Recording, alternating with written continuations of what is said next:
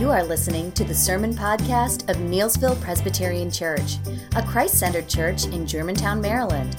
To learn more about Neelsville, visit us online at neelsville.org.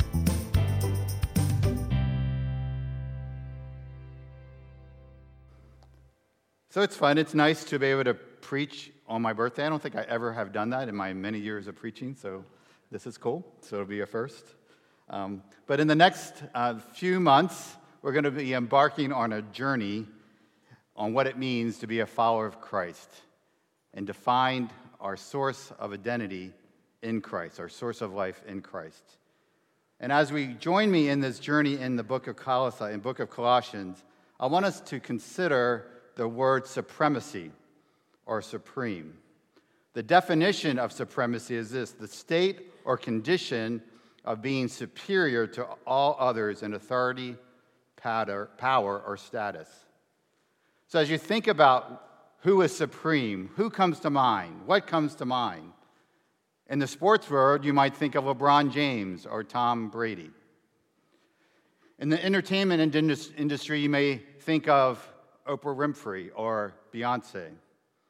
In the business tech world, you may think of Steve Jobs and Apple or Jeff Bezos of Amazon. These people excel at what they do.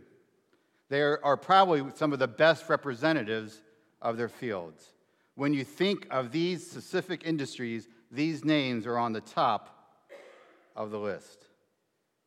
But even so, there is one, capital O, who surpasses all these significant people. The Apostle Paul and Timothy, the authors of this letter, passionately desires the church in Colossae, and God for us today, to believe and trust that Jesus Christ is the ultimate supreme God-man who has come to save us and to transform a people to himself.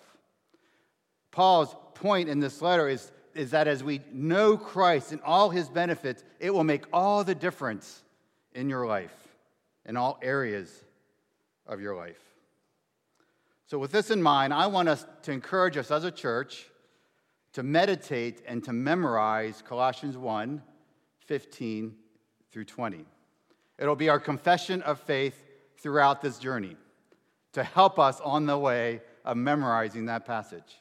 I'm going to memorize it in the English Standard Version, but every Sunday I'm going to ask us to come as before my sermon, and we're going to repeat this verse.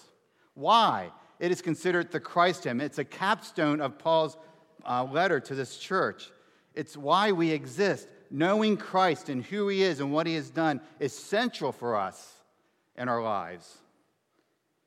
It's central for us to know that good theology about Christ motivates proper behavior and ministry.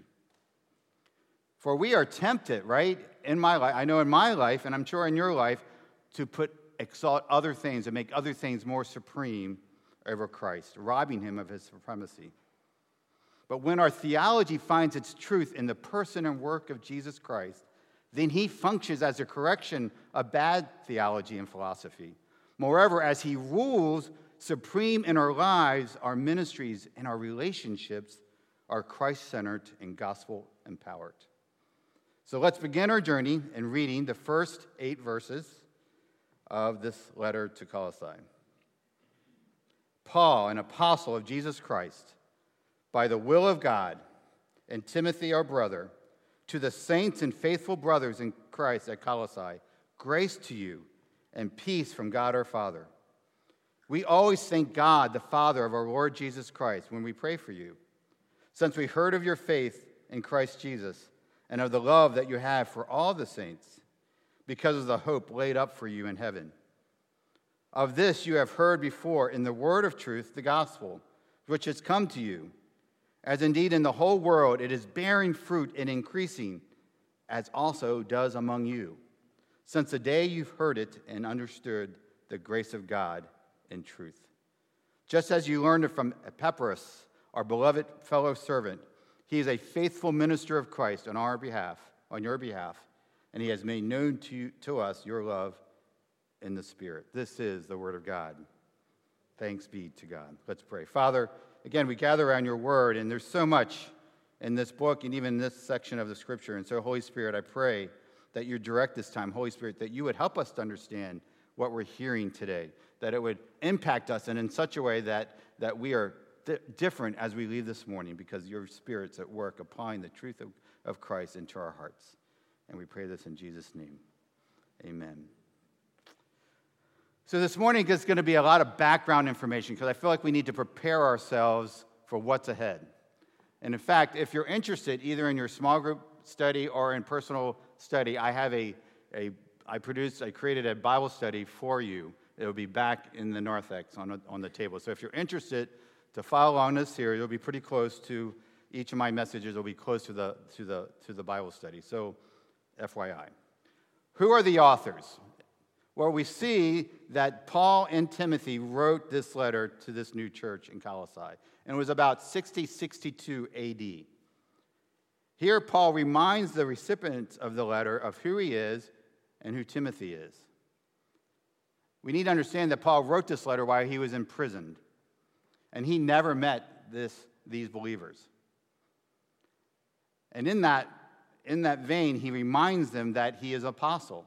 And what does an apostle mean? Here, apostle means that he is speaking with authority. He is speaking the very words of God, from God.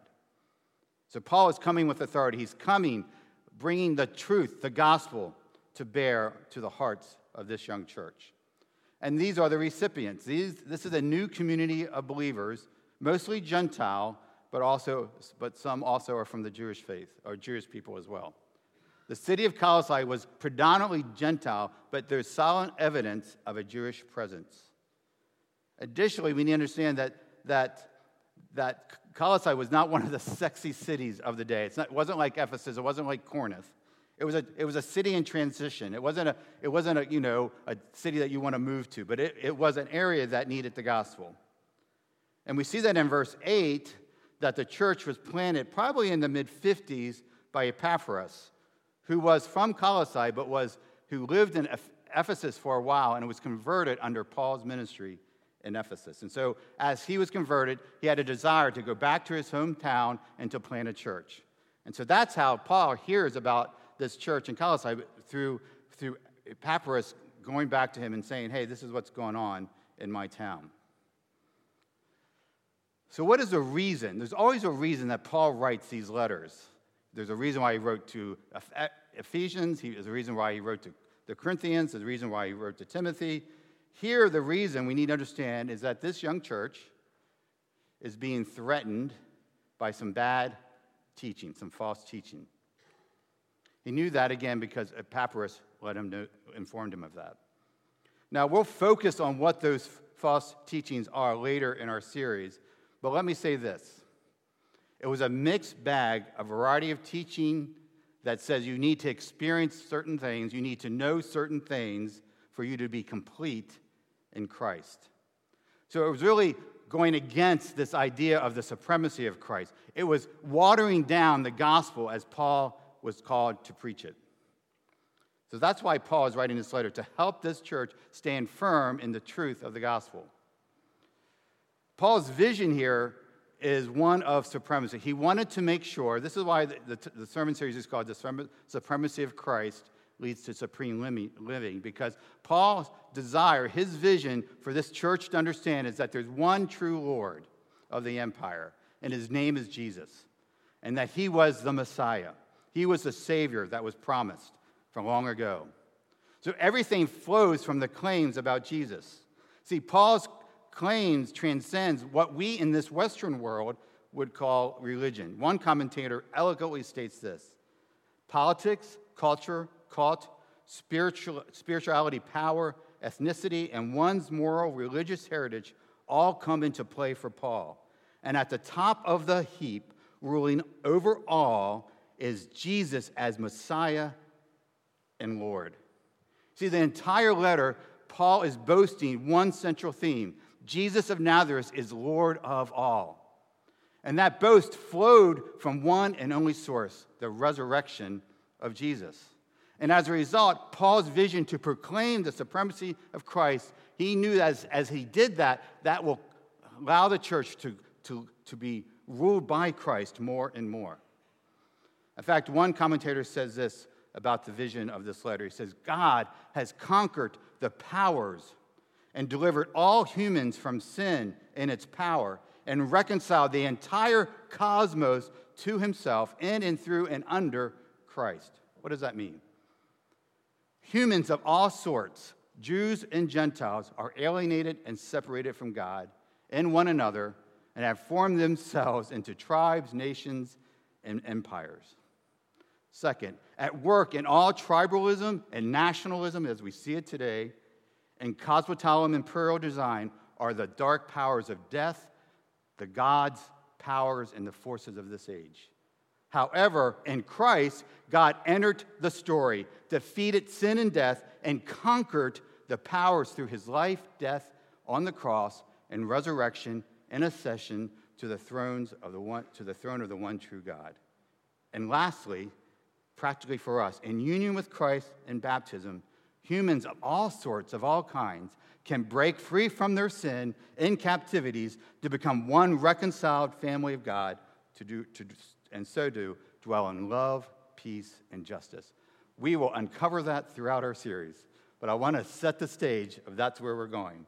So with that in mind, with this great vision that Paul has for this church, that God has for us today, as we journey together in Colossians, let us now focus on this first 8 verses in chapter 1, where we see, I call them sub-themes, but they're not subordinate, but they're part of this idea of Christ being supreme. But these key words that you're seeing in your sermon notes in the bulletin, the words are grace and peace, faith, love, and hope, and truth.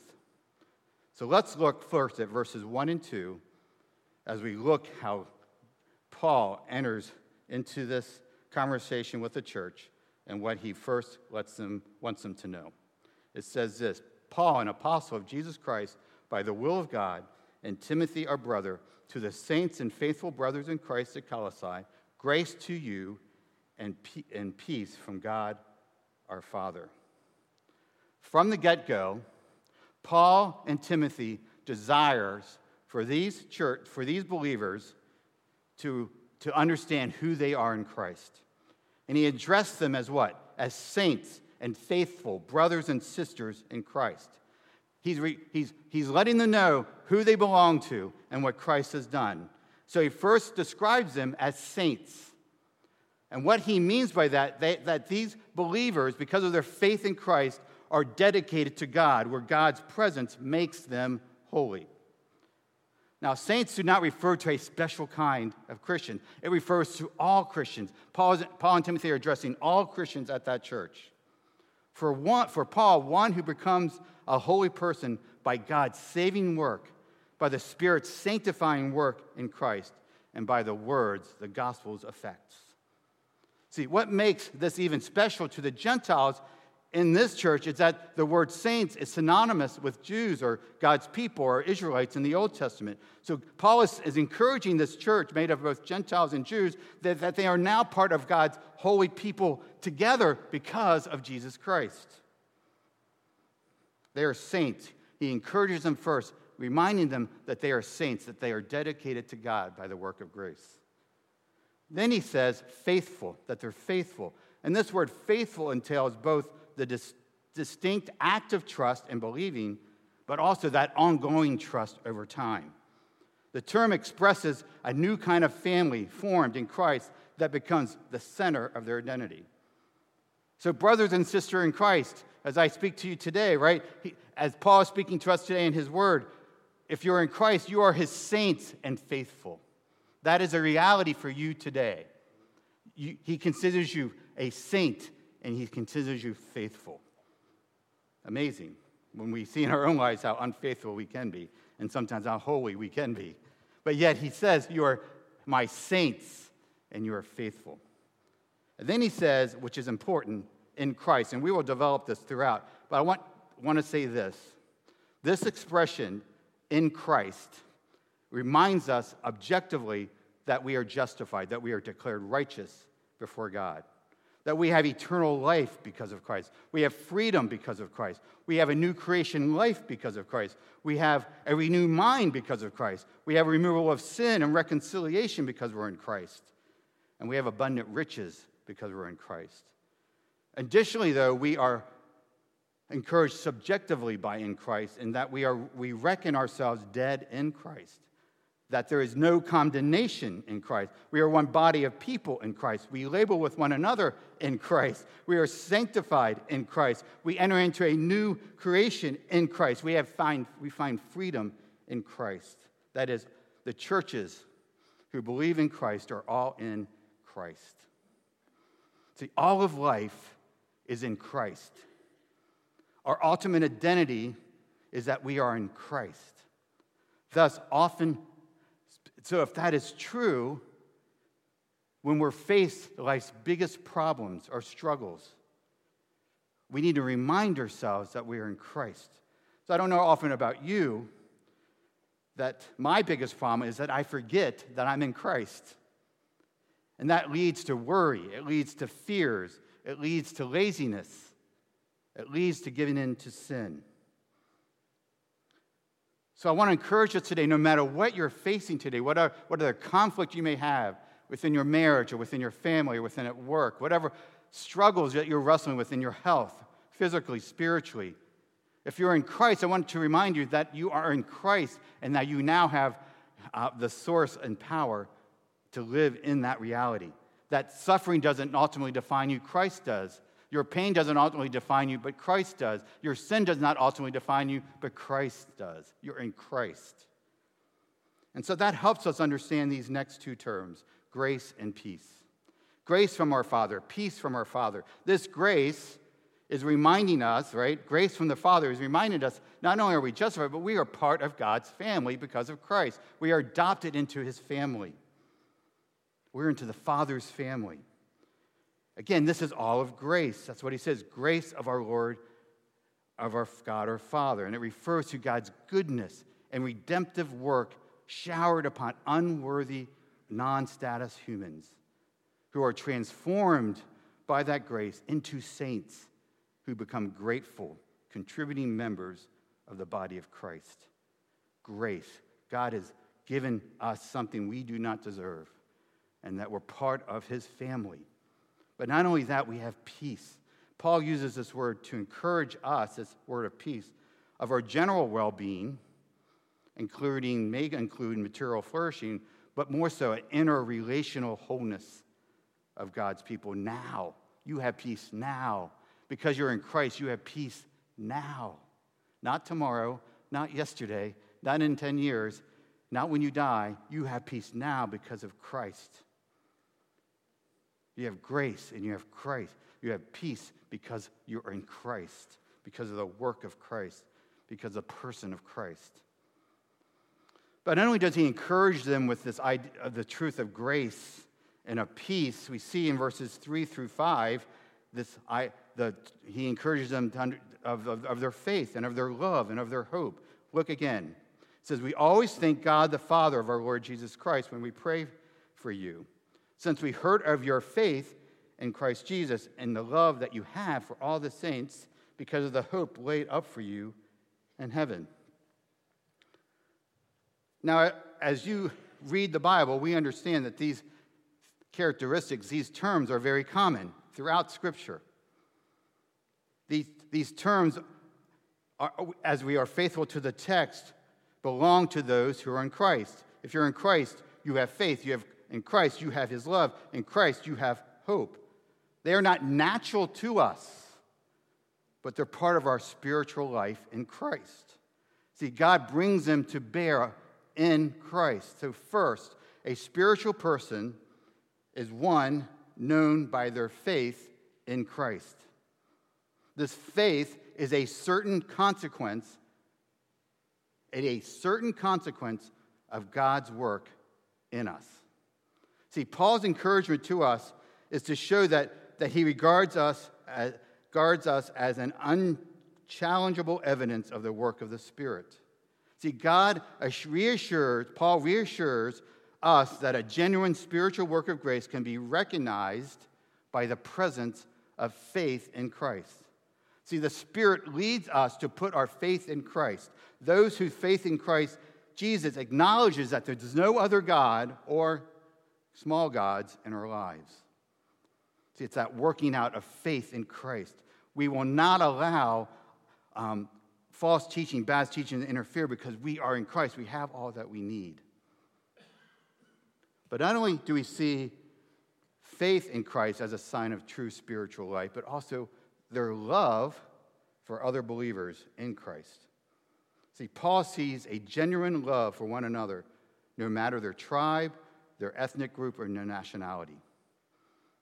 Yes, naturally, some people know the joys of family love, and they may be known for a love that is truly self-sacrificial. But hear me. Unless they are in Christ, unless they are Christ, they cannot ultimately share the love of the Christian family, that distinctive gift of the Holy Spirit to every child of God in Christ. See, it is that love, that supernatural love, it's that Christ's love that we sang about in Lift High the Cross that binds people of different nationalities, of different cultural experiences into one fellowship, which is unique and genuine. See, God has given these spirit qualities of faith and love, which are now our means that we have brought by the power and grace of God into a relationship, not only with Christ in heaven, but with other people around us. That is a work of Christ. See, we have these restored relationships with Christ and with one another because, what does the verse say? The hope laid for us in heaven. Faith, love, hope. See, for Paul, hope has to do with the ultimate future. It is the confident assurance that the vaster blessing is stored for believers in the life of the world to come. When Christ comes again and establishes a new heavens and a new earth, that is where our hope is built, where body and soul is united and we live eternally with God. See, again, another work of the Spirit of producing this hope. But look, what's interesting is that often, and this is true for me, often we think that due to our faith, we have hope. But look at the verse. It says, Paul states the reverse. See, the Christian presence taste of reality and fellowship with God and people is but an anticipation of the substantial realities that are reserved for us in the future, laid up in heaven for us. Listen to how one commentator describes this. He says, therefore, listen, this is good, really good. Therefore, we do not think of ourselves as largely enjoying the fruits of Christ's victory now, with heaven or as some glorious consummation, a kind of finishing touch. Rather, we are to recognize that heaven holds most of the great things won for us by Christ, and our present experience is no more than a precious foretaste of what is to come. Do you hear that? Paul wants this church, God wants us to remember that our hope is not on this earth. See, what was going on with the false teachers, and I'll get to that later, what they were saying is that you can be complete now. Don't worry about heaven. You can experience the fullness of Christ now if you do these things, if you know these things. And Paul is saying, no, God, our hope is something much better when we're with Jesus in perfect harmony with one another and with Him, where we live out our lives together, where there's no more violence, no more killing, right? Senseless killing. No more threats of bombs. So our hope is something that is so much awesome than what we experience today. But if we're experiencing grace today, it's just a foretaste of what's ahead for us. See, the point to Paul is this: if the risen Christ and our Christian family in heaven are the center of our spiritual concerns, then we know that we possess an authentic spirituality.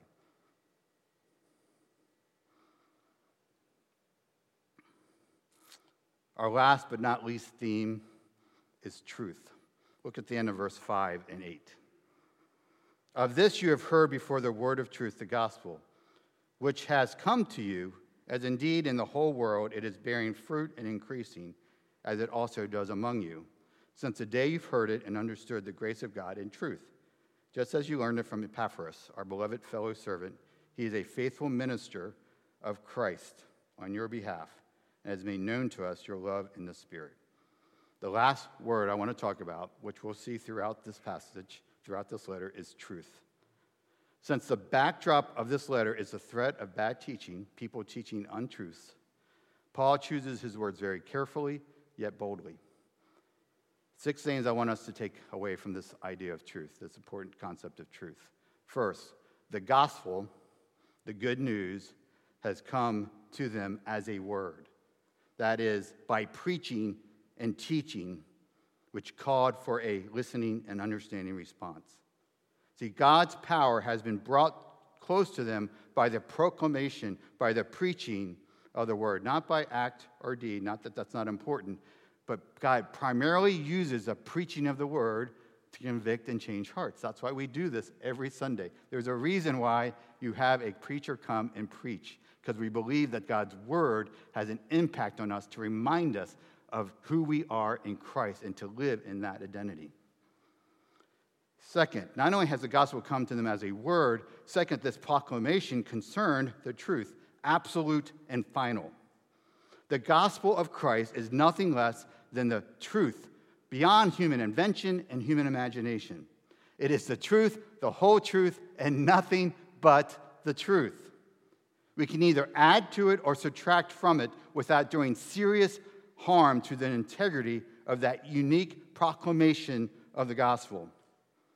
That is why Paul is clear to this church. Whatever you hear from anybody else is nonsense. It is the gospel that you need to hold on to. In fact, that's the third thing I want us to understand, that the word of truth equals the gospel. When we preach the gospel, we are, in a sense, preaching doctrine. We're preaching God's word. The good news Paul received from Christ and he preached was essentially doctrinal, right? And it's consisted of a body of truth, of Jesus' birth, of his life, his death, his resurrection, his ascension, his intercession. See, preaching doctrine, preaching the gospel is not theoretical and unpractical, but it's rooted, listen, in historical facts that all of us have to wrestle with, believer or unbeliever. We are founding our faith on something that is absolutely true, rooted in historical facts. Fourth, the whole world hears the same gospel. See, Paul is reassuring this young church that this gospel that other churches have heard, you're hearing. It's the same gospel. It hasn't changed. The same gospel that I'm preaching now is the same gospel I preached throughout the area, and people were hearing and receiving it. Fifth, the gospel bears fruit. The authentic truth gospel has at all times bears fruit and grows throughout the world. The faithful preaching of the gospel is bearing fruit all over the world today. I looked statistically in different parts of Africa, and we see that from 1900 to 2000, listen to the staggering growth of the gospel in these countries.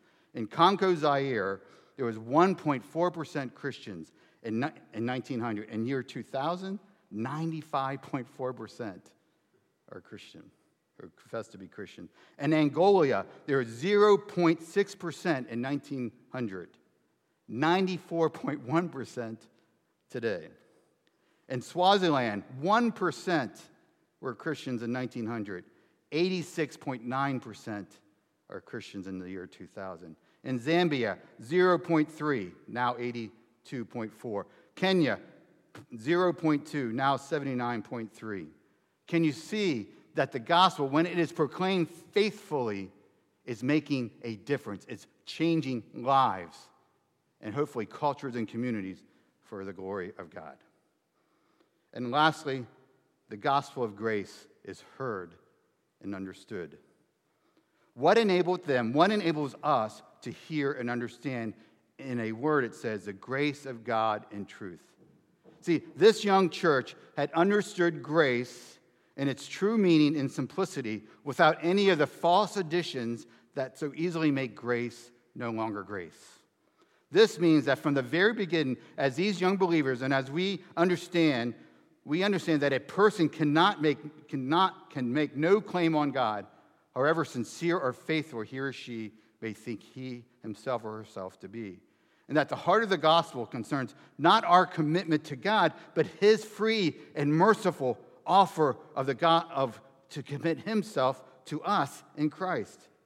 That our acceptance of the Savior is meaningless unless God has already freely accepted us in him. That the very essence of the story is not that we strive to make Christ our Lord, but of Christ in his sheer goodness and mercy undertakes for his own sake to make us his servants, despite the fact that we never cease to be unprofitable and undeserving of such a privilege.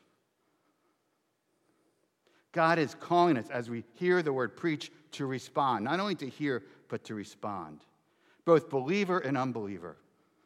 If you are in one of those two categories, I encourage you, as you hear, as we're in this series in Colossians, as you hear the gospel proclaimed of the supremacy of Christ, of the glory of Christ, of the person of Christ, of the work of Christ, that you may respond and be encouraged if you're a believer today and walk more confidently in your faith in Christ. But if you're one who's not yet made that step of faith, I encourage you to consider Christ in all of who he is. And I pray that the Spirit would make him known to you this day or the next day or throughout our series. Friends, grace, peace, faith, love, hope, faith, truth are all part of the gospel story, all part of what's going on here in the book of Colossians. God has invited us to be in Christ because he knows there's nothing better but to be in Christ. So as we journey throughout these next months through Colossians by faith in Christ, I hope our hearts are renewed and refreshed to make Christ more supreme in our lives. Let's pray. Great God, thank you for your grace. Thank you for your goodness. Thank you for your peace. Thank you for the faith that you've given us, the love that you've given us, the hope that you're giving us as we fix our eyes on Jesus, who is supreme, who rules with gentleness and with compassion, who wants us to know and taste and see that truly you are good. Help us as we journey through this time together. May that Holy Spirit, make that a reality more and more. We pray in Jesus' name. Amen.